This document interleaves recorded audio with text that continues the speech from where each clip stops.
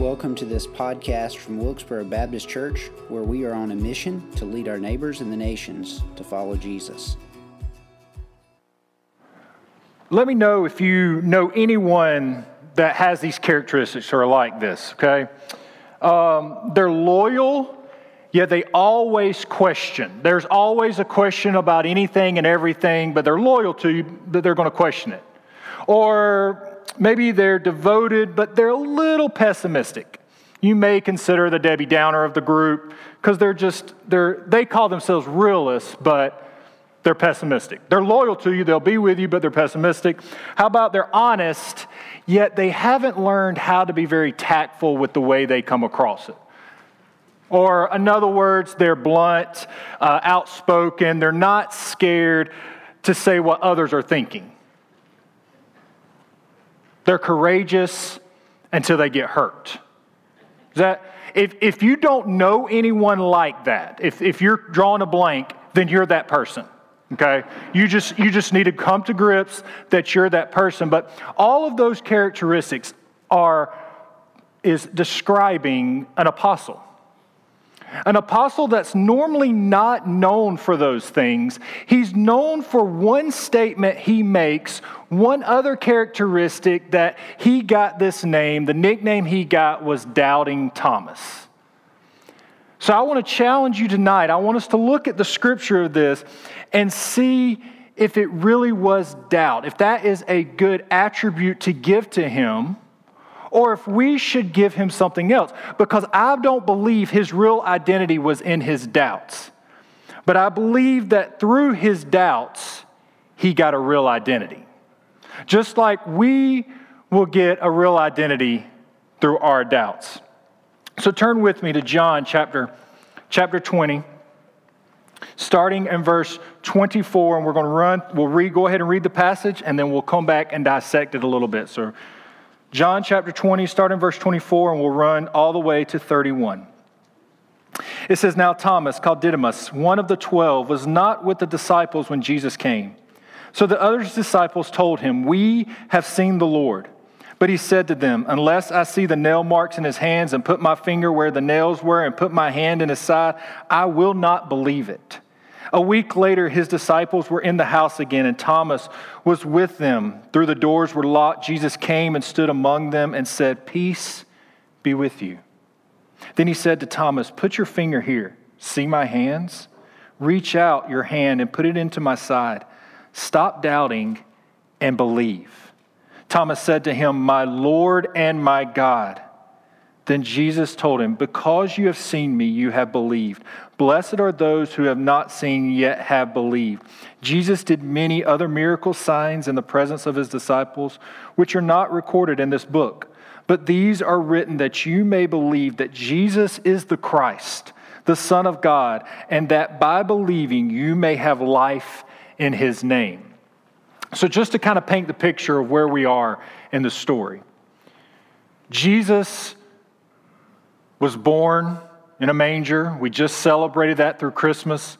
Shepherds came to visit him. Wise men came to visit him. He was born of this miraculous birth, filled with the Holy Spirit. He spent the next 33 years being a minister, creating a ragtag group of people to follow him, becoming their teacher, their rabbi.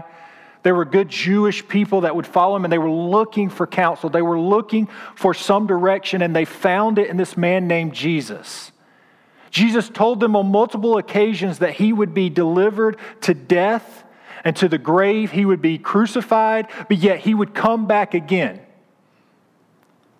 And he kept telling them over and over again to trust in him, trust in God, that he was here for the kingdom of heaven, that he was bringing the kingdom of heaven at hand, to have faith. Just to have the faith of a mustard seed, and that you can have all of these things, but you've got to have faith. And he did exactly as he's told. After the third year of ministry, around 33 to 34 years old, he comes in Jerusalem. He walks in a parade, and they followed him. But then he's handed over to the Roman authorities, and he is persecuted, he is beaten, he is humiliated, and he's hung on a cross for everyone to see to his death. And then 3 days later, When they put him in the grave and they roll the tomb around, it's empty. The ladies come and visit him to kind of bring more fragrance, bring more of the ointments to his body, and they see it and it's gone. And they go back and they tell the disciples and they run to the disciples, Jesus is not in the tomb. Some of the disciples ran back to the tomb. There was a foot race between John and Peter and Mark. And depending on who you read, they're going to tell you they won. But they ran back and saw an empty tomb. Then, on the words of these women, they walk away. When Mary Magdalene says, he came and visited me. I got to see him. He wouldn't let me touch him, but I got to see him. He has risen like he said he would. So the disciples, all but one, are two. There was 12 to begin with.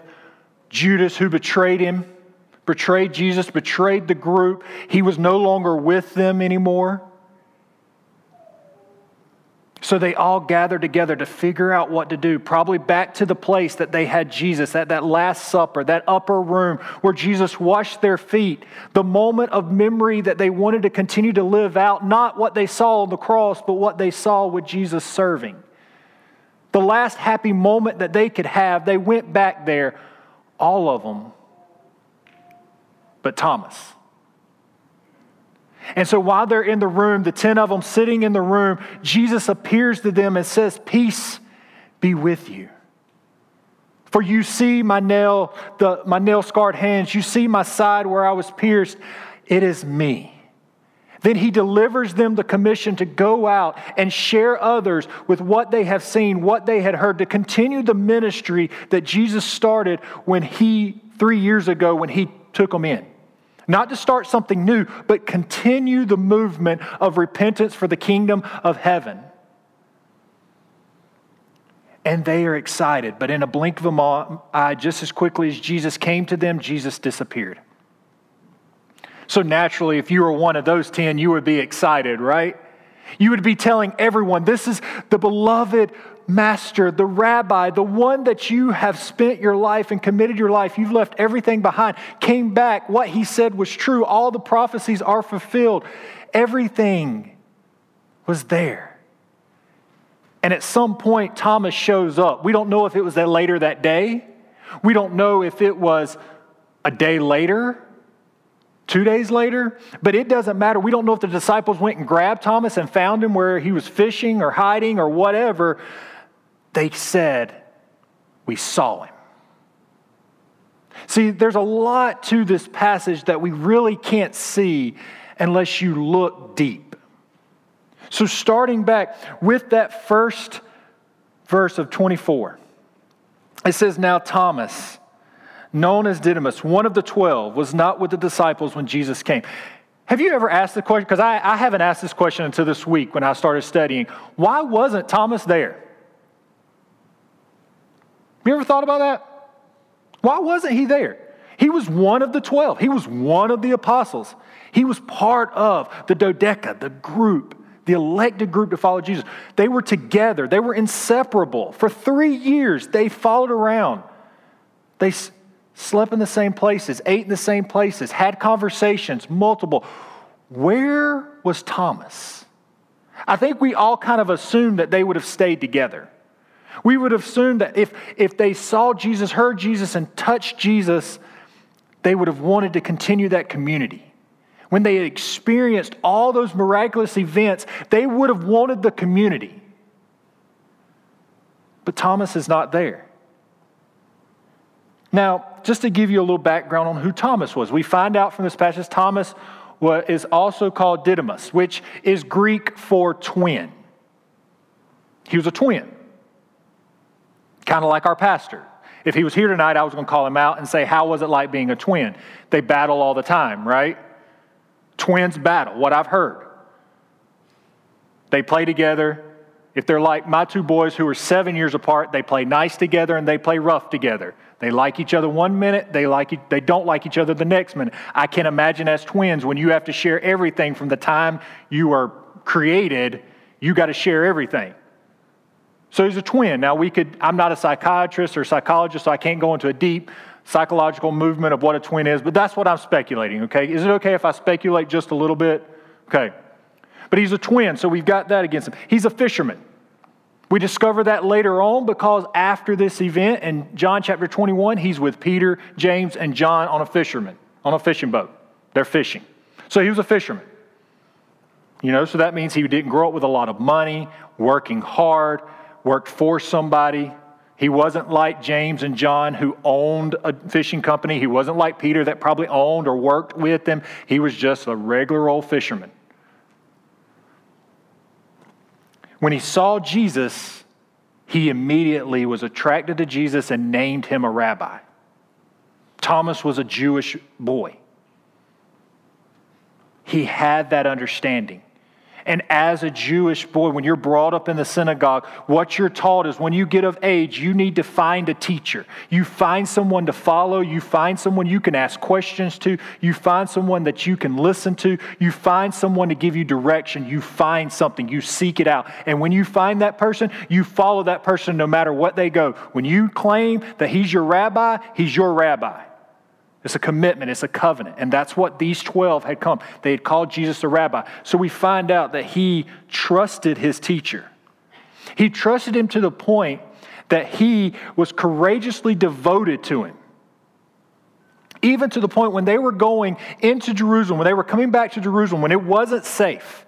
In John chapter 11, you know the story of when they're going to see Lazarus. They're going and all of the disciples are like, Jesus, I don't know if we need Lazarus. And the messenger was like, Lazarus is sleeping. So they were like, okay, well, if he's sleeping, he'll get better. They're giving up all these excuses. He'll get better. And then Jesus is finally like, no, y'all, he's dead. He died. And then they're like, oh, well, nothing we can do about it now. But Thomas stands up and Thomas goes, let us all go. Let us go die with Jesus. That's some pretty courageous devotion. Something that the other disciples didn't say. Peter, the loud mouth, puts his foot in his mouth a lot, didn't say that. He's not the one that stood up and said, let's go follow Jesus into this could be death. No, Thomas was like, let's go. I'm ready. We got snacks. Some would call him the ride or die guy. It doesn't matter where Jesus was going, Thomas was going to be right behind him. Maybe asking questions, but he was there. Didn't matter where. Because even later on, we see that he's not scared to talk about his misunderstanding of what Jesus said. Because the night before Jesus washes their feet, he looks at them and he says, do not be troubled. Trust in God, trust also in me, for I have prepared a place for you. And Thomas goes, but Jesus, teacher, rabbi, where is this place? We don't know where you're going. We thought you were going to die coming into Bethany to see Lazarus, and that didn't happen. So we don't know where you're going now, but wherever you're going, we'll find. And Jesus says, I am the way, the truth, and the life. You see, Thomas, he wasn't afraid to admit that he was a skeptic. He wasn't afraid to admit that he didn't understand something. He was very honest with all of those things.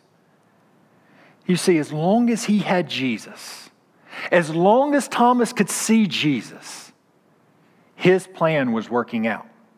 He had a vision for what Jesus was. Jesus was the Messiah. Jesus was the Christ. He had heard Peter talk about that. He had heard James and John argue about who was going to be highest and the greatest. He had heard all of those things, and he had decided that Jesus was bringing in the kingdom of heaven, and he didn't want to miss out.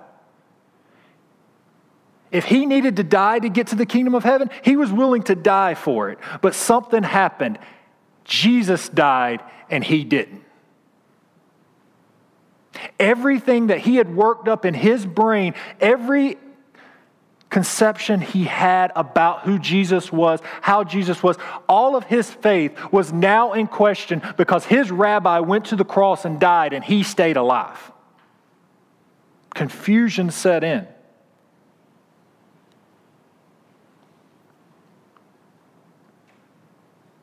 his security had vanished. Everything he believed in growing up had slowly went away.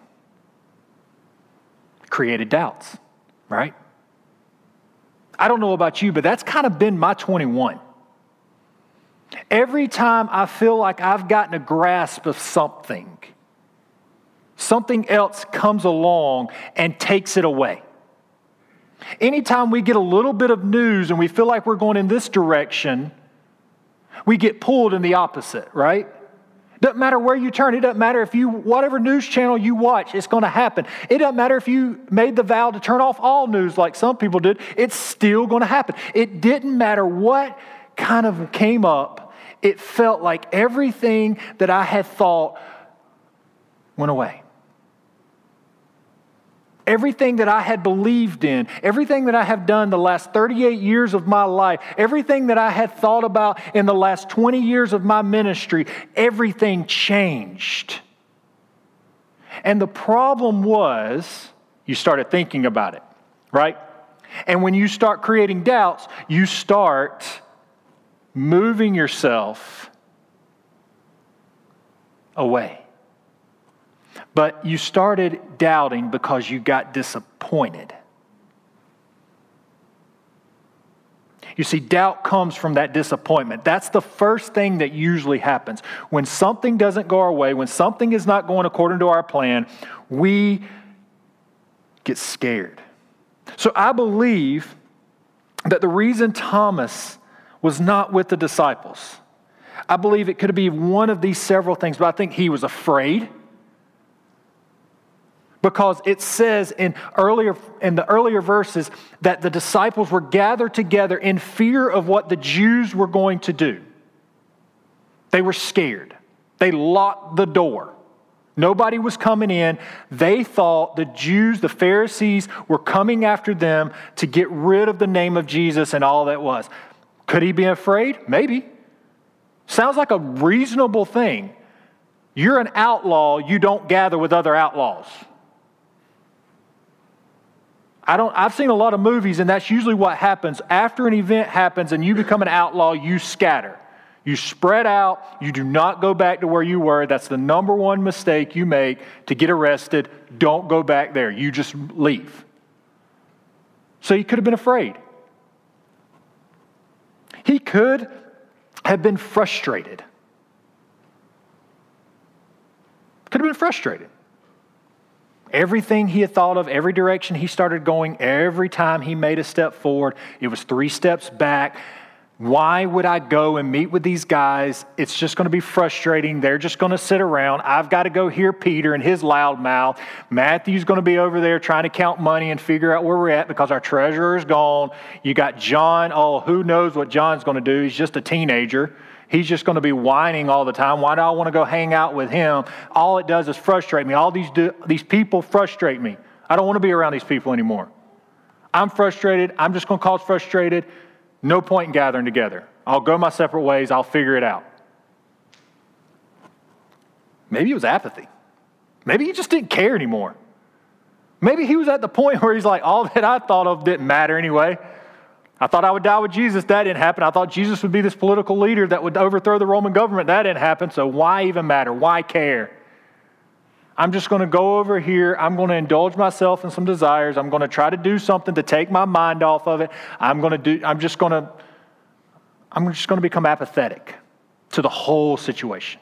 Nothing I do is going to matter. Nothing I do is going to change anything. I'm just this little fisherman that I've always had to battle. I've always had people turning against me. I've always been one-upped. I'm not a leader. I'm just going to go do my own thing. I'll figure something out. I'll go find a boat. I'll go start fishing in Greece or something. I don't know. Maybe apathy. Maybe it was just brokenhearted. He'd spent the last 3 years pouring everything he had into this group. Everything he had into this disciple, everything he had into this teacher, trying to absorb as much as he could from them. And the thought of gathering with them just broke his heart. He didn't want to go relive these memories because it would just make him sadder. He didn't want to go relive the glory days because it would just make him hurt. And he didn't want to hurt anymore. He had cried more in the last 3 days than he had ever before. He was so tired of it all because his heart was broken. He's burned out. He's ready to quit. You see, this disappointment started making him question and doubt. And that doubt put him in a place where he didn't know where to go. It confused him enough that instead of reaching out, he went to isolation. And isolation fuels doubt. Look at verse 25, just the first part. It says, so the other disciples told him, we have seen the Lord. We have seen the Lord. Now here's his best friends.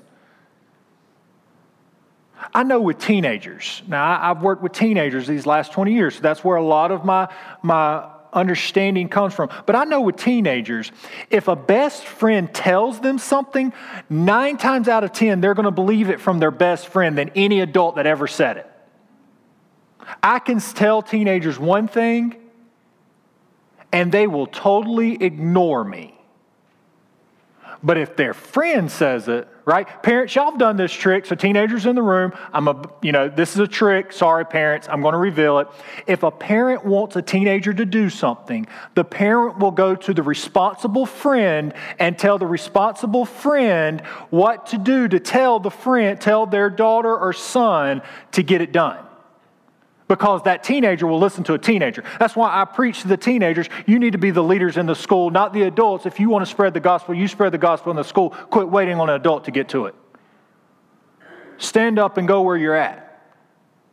Because they will listen to teenagers. So this kind of perplexed me. When I looked at this, I was like, Thomas didn't even listen to his friends. Didn't even listen to his friends. That tells me that he was in a deep depression. That tells me he was in a place that it was just deep and dark, and he didn't want to be pulled out. He didn't want to hear it.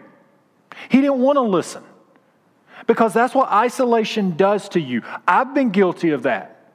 I've been guilty where I've been frustrated and I've pushed people away.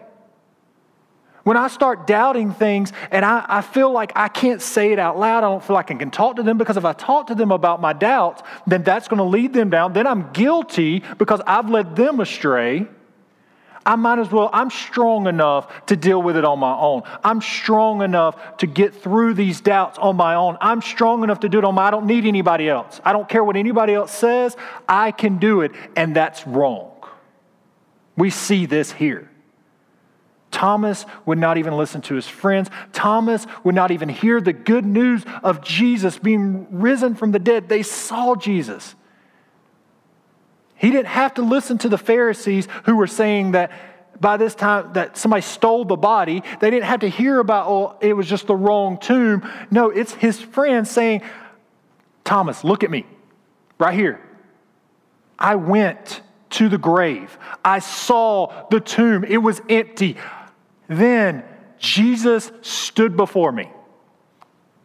I saw his hands. I saw his side. It happened. And his response is, I don't believe you. He called them a liar. He called his friends a liar. And in fact, he went a step further and said to the next verse, he said, unless I see the nail marks in his hands and put my finger where the nails were and put my hand in his side, I will not believe. Now, isolation fuels the doubt. And let me tell you that doubt is not wrong. Okay? Some people will argue with me. I've got friends that will argue with me. But I believe doubt is not wrong. I don't believe doubt is a sin. I believe doubt is a reaction. But one scholar put it well. He said, when doubt becomes stubbornness and it becomes a lifestyle, then it will harm your faith. It's okay to doubt. It's okay to have those moments of questioning what's going on around you. Doubt allows you to get to the truth. Another scholar said it's kind of like doubt is when you're walking. And you can either take a step forward or you can take a step back, but you're at a moment where you've got to figure out which direction to go. And what Satan and the devil and all his things, what he wants you to do is he wants you to freeze. Because if you're not moving in any direction, then you're not moving and you're not doing anything. But doubting is not a bad thing, but we don't need to be in isolation for that because it will fuel us. The isolation will get us to the point where it becomes a lifestyle. And I've seen that in this last year. Some of you listening, and I appreciate you tuning in to us on these social medias. We do a lot of effort to make sure you can hear the message and stay with us and stay connected with us. We are so glad that you do that. But you have sensed the isolation fueling you. You haven't been back to the building. You haven't been back to the community. And I know some of you can't because of health reasons, but some of you can. And you wonder why you're doubting more? Is because you're continuing to isolate yourself. You're pushing people away. And that isolation will fuel the doubt. But this is the breakthrough moment when Thomas makes that claim. When he tells his friends, unless I see the hands, I put my hand in that side, I will not believe. That was a moment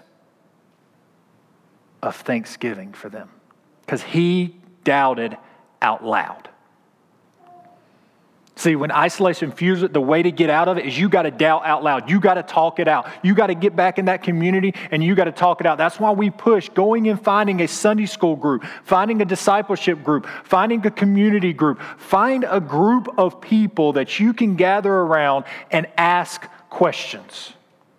That has always been a priority in my ministry. When I'm working with teenagers or working with anyone, I want to create a space that you can ask any question that you want to ask. I'm not going to turn down any question that comes to me because I believe that you need to doubt out loud. That's what has worked in my life. When I start doubting, I got to go find friends and talk it out. Kind of a funny moment for doubt that is, if you didn't know, I am a huge Clemson football fan, Clemson fan, okay? If you didn't know that, now you do. And this year has not been great.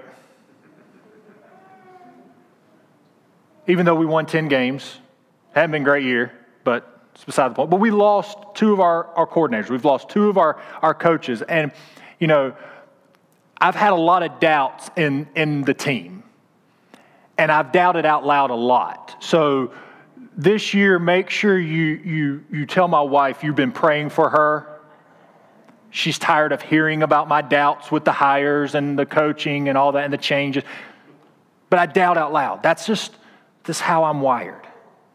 I do a lot of doubting out loud. And that's why when I get isolated and I try to push community away, I get deeper and deeper down into my own thoughts and my own when I analyze everything. It's when I have to doubt out loud and when I ask questions and when I find people I trust and I find that group. And that's why it's important to come back to community and doubt out loud. Share your frustrations. Trust me, you are not the only one frustrated in this moment. You're not the only one. You're not the only one having a good day. Share it. But doubt out loud. Because doubting is that natural response to find truth. And that's what we're trying to seek. That's what we're always trying to seek. Thomas was always trying to seek the truth. That's why he looked at Jesus and said, "Where is the way? Where are you going?" And Jesus proclaims, "I am the way, the truth, and the life." Meaning, I am the way to find truth so you can find life. You want truth, seek it out. It's not just going to come and land on your feet. I wish it was like that. Sometimes it happens. Sometimes something falls into your lap and you're like, man, that just is revelation. But there's other times you got to seek it out. My own life, it's been that way where I have doubted out loud and I ask questions. I loved my seminary experience because the first day of seminary, I'll never forget the professor of theology getting into our orientation group and saying, our goal is to make you pull out every one of your beliefs from your bag, look at it, and decide what you want to do with it. Our goal is to make you see if you need to put more things in your bag or take some things out. It's not wrong to look inside yourself and figure out what you truly believe. It's not wrong to question things. It's not wrong to seek the truth. What's wrong is when you seek the truth in different places that are not about Jesus and love and grace. It's wrong to seek the truth in people that are not very wise, and things that are not very wise. A lot of people like to seek truth in alcohol and drugs and bad relationships. That's where they try to seek the truth. Or they seek the truth in these other avenues that are not the best for them. Thomas doubted out loud, but he kept it focused on Jesus. Did y'all pick that up too? When I see the hands of Jesus, when I see the sides of Jesus, when I can feel Jesus, I will believe. He was still seeking truth through Jesus. And that's the only path you can have. We are broken people. If you don't think you're broken, you're broken. I hate to bust your bubble, but you are broken. And you need a Savior. You need someone to guide you on the right path. And some of these other ways are not the way. Buddha is not the way. Allah is not the way. Paganism and crystals and zodiac signs is not the way. The way is Jesus. Because Jesus cares about you. Jesus came to this earth as a baby, lived this life full, just like you. Went through every temptation you went through, did everything. But he went to the cross for you. He didn't take his disciples with you. These other leaders take disciples with them to die, but Jesus said, I will pay the price. But I'm not going to stay dead. I'm going to rise up. I'm going to show people. And he said it multiple times before it happened that he is going to bring hope to people because he defeats death. He defeats sin. He defeats brokenness. It's through his life that we can be free and we can overcome doubt. You're going to have more doubts, but it's the hope of the resurrected Jesus that when you have doubts, you can find peace. That's what makes him the Prince of Peace. It's not that he's a political figure that's going to bring a leader and take off peace into the world. No, peace is in your heart, where at the end of the day, when chaos is going on around you, you can go, I got Jesus and I'm okay. Right? Peace is in the middle when there's a loud noise going on and a baby is sleeping soundly. That's peace. Peace is when there's multiple chaos in the room and you see that teacher that's with that kid and they got it. And they're oblivious to things around them because they've got that peace. When they're holding the baby and holding it tight and it's falling asleep in your arms, it doesn't matter what goes on, there's peace. Jesus brings you peace in the moment of chaos. I'm so thankful that this past year I had Jesus because in the middle of the chaos of this year, of all the news, all the different things coming at us, I had Jesus to hold on to. I had people I could go talk to.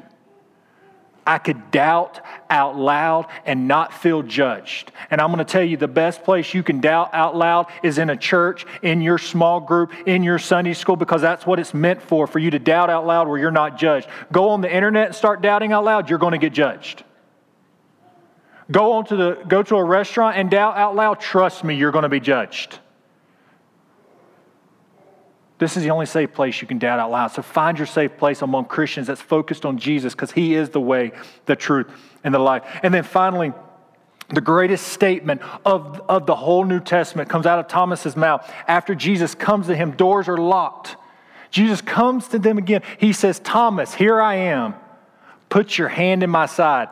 Thomas sees him, doesn't touch him, and proclaims, my Lord and my God. Everybody else in the John, I looked it up. They claimed Jesus as the Lord.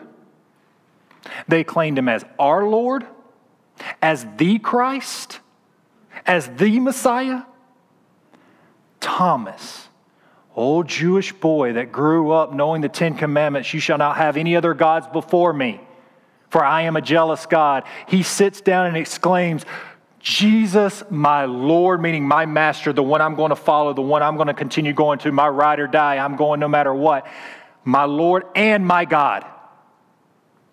It's the greatest theological statement of the entire New Testament. No other disciple makes this statement. Paul makes it later on, and that's way after Jesus has been ascended to heaven, when he's talking to another church. But it's Thomas. He proclaims that it's my Lord and my God, because, see, doubt brings your real identity. His real identity was no longer in his frustrations. His identity was no longer in his background. His identity was no longer in what his beliefs were, or what his creeds were, or what his prayers were. His identity was in Jesus, because he said, Jesus is my God. He claimed him as his own. He didn't say, Jesus, you are my father's. He said, no, Jesus, you are my God, the same God of Abraham, Isaac, and Jacob. You are the God of my ancestors. You are the God of the creator of the world. You are the master, the savior. You are my Lord and my God.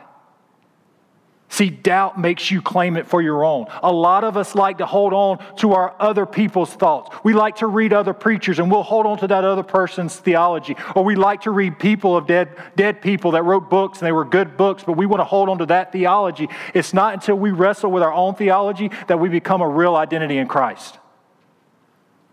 See, I'm going to tell you that you can sing any song you want to, you can say any creed you want to, but unless you discover Jesus as your Lord and your God, or as Jesus as my Lord and my God, until you can make that statement, then that's not your faith. That's not your real identity.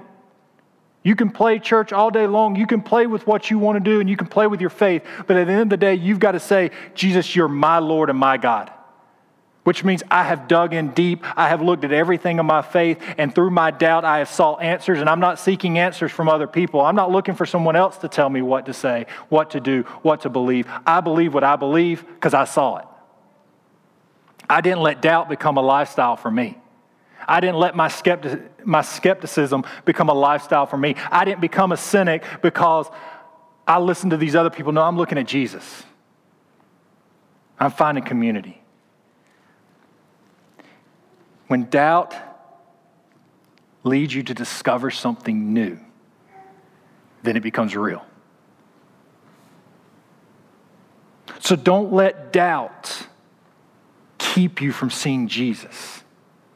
See Jesus through your doubt. See, this greatest confession, this is the climax of John's gospel, the good news that John was trying to give. You see, in the beginning was the Word. And the Word was with God, and the Word was God. And the Word became flesh and dwelt among us. All right? Verse 31.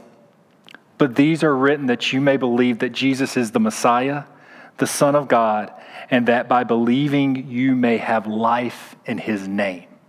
That's the whole purpose of the gospel. The whole purpose of the gospel is for you to see Jesus, for you to find Jesus, for you to put your faith in Jesus, not some church, not some theology, but in Jesus. You find him through the scriptures by reading this statement of faith by Thomas, by discovering that he is your God and your Lord. Jesus is the Son of God that came down, died for your sins, so that you can live free, to bridge that gap, to bring that connection back to him. And it's our goal, once we discover that, once we proclaim it, we don't hide it anymore. It says Thomas spoke it out. So we got to speak it out. We got to speak it out that Jesus is my Lord and my God, because we are living a life for Jesus. We are creating a faith leading to life. On that day, Thomas was a new creation. Just like Paul says in 1 Corinthians, to the letter to the Corinthians, that you will become a new creation. The old is gone and the new has come. Did he have doubts? I'm sure he did. I'm sure he did. We're going to have doubts. But that doubt is just there to get you deeper in your faith and deeper in your identity. Your identity should not be in the news channel you watch, or a party you affiliate with, or a social media presence. Your identity should be in Jesus. We've come to a time where we're going to be able to sing that. Mike and Retta are going to come up and they're going to lead us in a hymn.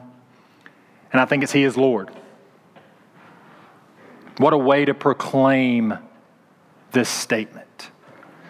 So maybe this is an opportunity for you to reclaim this, that you've been doubting and you've been going through some things, but maybe this is the time you stand up and say, you are my Lord and my God. You will get me through this tough time. Maybe that's what needs to happen. Maybe you haven't made that claim at all. And if you're listening to us by Facebook, YouTube, or any other social media, please email us. Find us. We will love to talk to you about how we can show you a life in faith in Jesus. And maybe you need to come forward and say, I've been neglecting the community. And I need to be here. And I need to rejoin that community. Maybe he says, I'll be up front, you need to talk. Let's pray. Father, you are so gracious and loving. We don't deserve to be able to call you our Lord and our God, but you allow us to because you want our fellowship. You want us to be free in you. Lord, help our doubts. As though there are those that are doubting many things. But I pray that you deliver a statement to them tonight. Hear a voice, see someone, but they hear and feel your presence to know that that doubt is okay and it's just, you just want them to seek deeper. A deeper meaning to whatever's going on in their life. Be with all of us here. Guide us in your Son's name. Amen. Thank you for listening to this podcast. Remember to like and subscribe wherever podcasts are found.